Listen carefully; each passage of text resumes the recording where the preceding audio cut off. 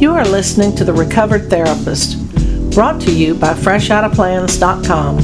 I'm Jeannie Griffin, and I'll be your host. Instead of focusing on labels, diagnoses, and psychobabble, we keep things honest, simple, and hopeful so that you can grow personally and spiritually. Thank you for joining me. Are you a doer? By that, I mean one of those people that always has to be doing something. And if you're not doing something, your head is still telling you you should be doing something. Now, sometimes the doing is fun. Sometimes it's like, oh, let's go here, let's go there, let's do this, let's do that. But sometimes it's, oh, I have to write, oh, I have to do podcasts, oh, I have to clean that, oh, that closet should be cleaned out, oh, the whatever needs to be done. Well, I'm a doer. And I think I'm trying to be a recovered doer. I traced my doing back to, obviously, my childhood. Everything goes back there. And I laugh and say I'm a recovered German, and the Germans do. We were raised kind of thinking of the future. When this, then I'm gonna. And so I was always thinking what I was going to do. What was I going to do? Or am I doing it right? Or should I do more? Or all of that. Are you a doer? Well, I'm here to give you a little bit of a technique and also give you permission to stop doing. Stop doing. So this past weekend, I just found myself staring out windows, playing with grandchildren, playing solitaire, doing word games, sleeping. Now, much of that time, I was saying, okay, you should be this, you should be that, you should be doing. I had a whole list of things. And then finally, I did what I know to do, but even after a while, it takes me a minute to remember. So I thought, what if I were to just lean into this not doing, this inertia, this laziness, this being still? And I asked myself, where in my body am I feeling this? And my legs were heavy.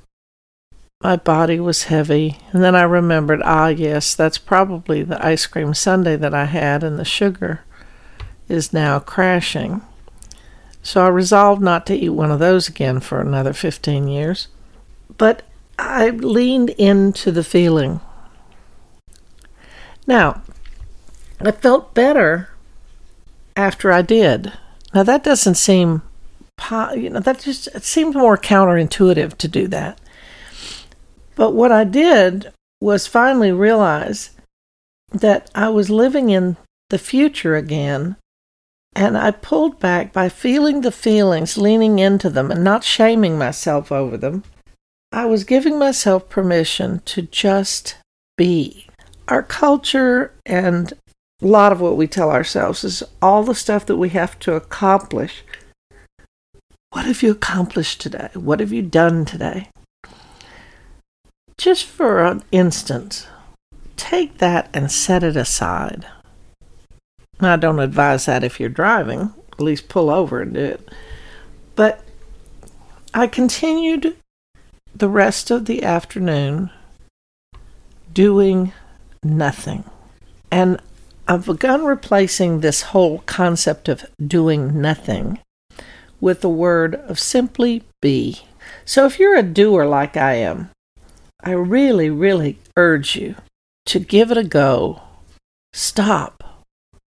Lean into it. And enjoy the feeling of not doing. Or simply be. Now, before you get hysterical, you don't have to do that for all day. You don't have to do that for 3 hours. You don't have to do it even for 30 minutes. But begin to take little moments through your day to just be.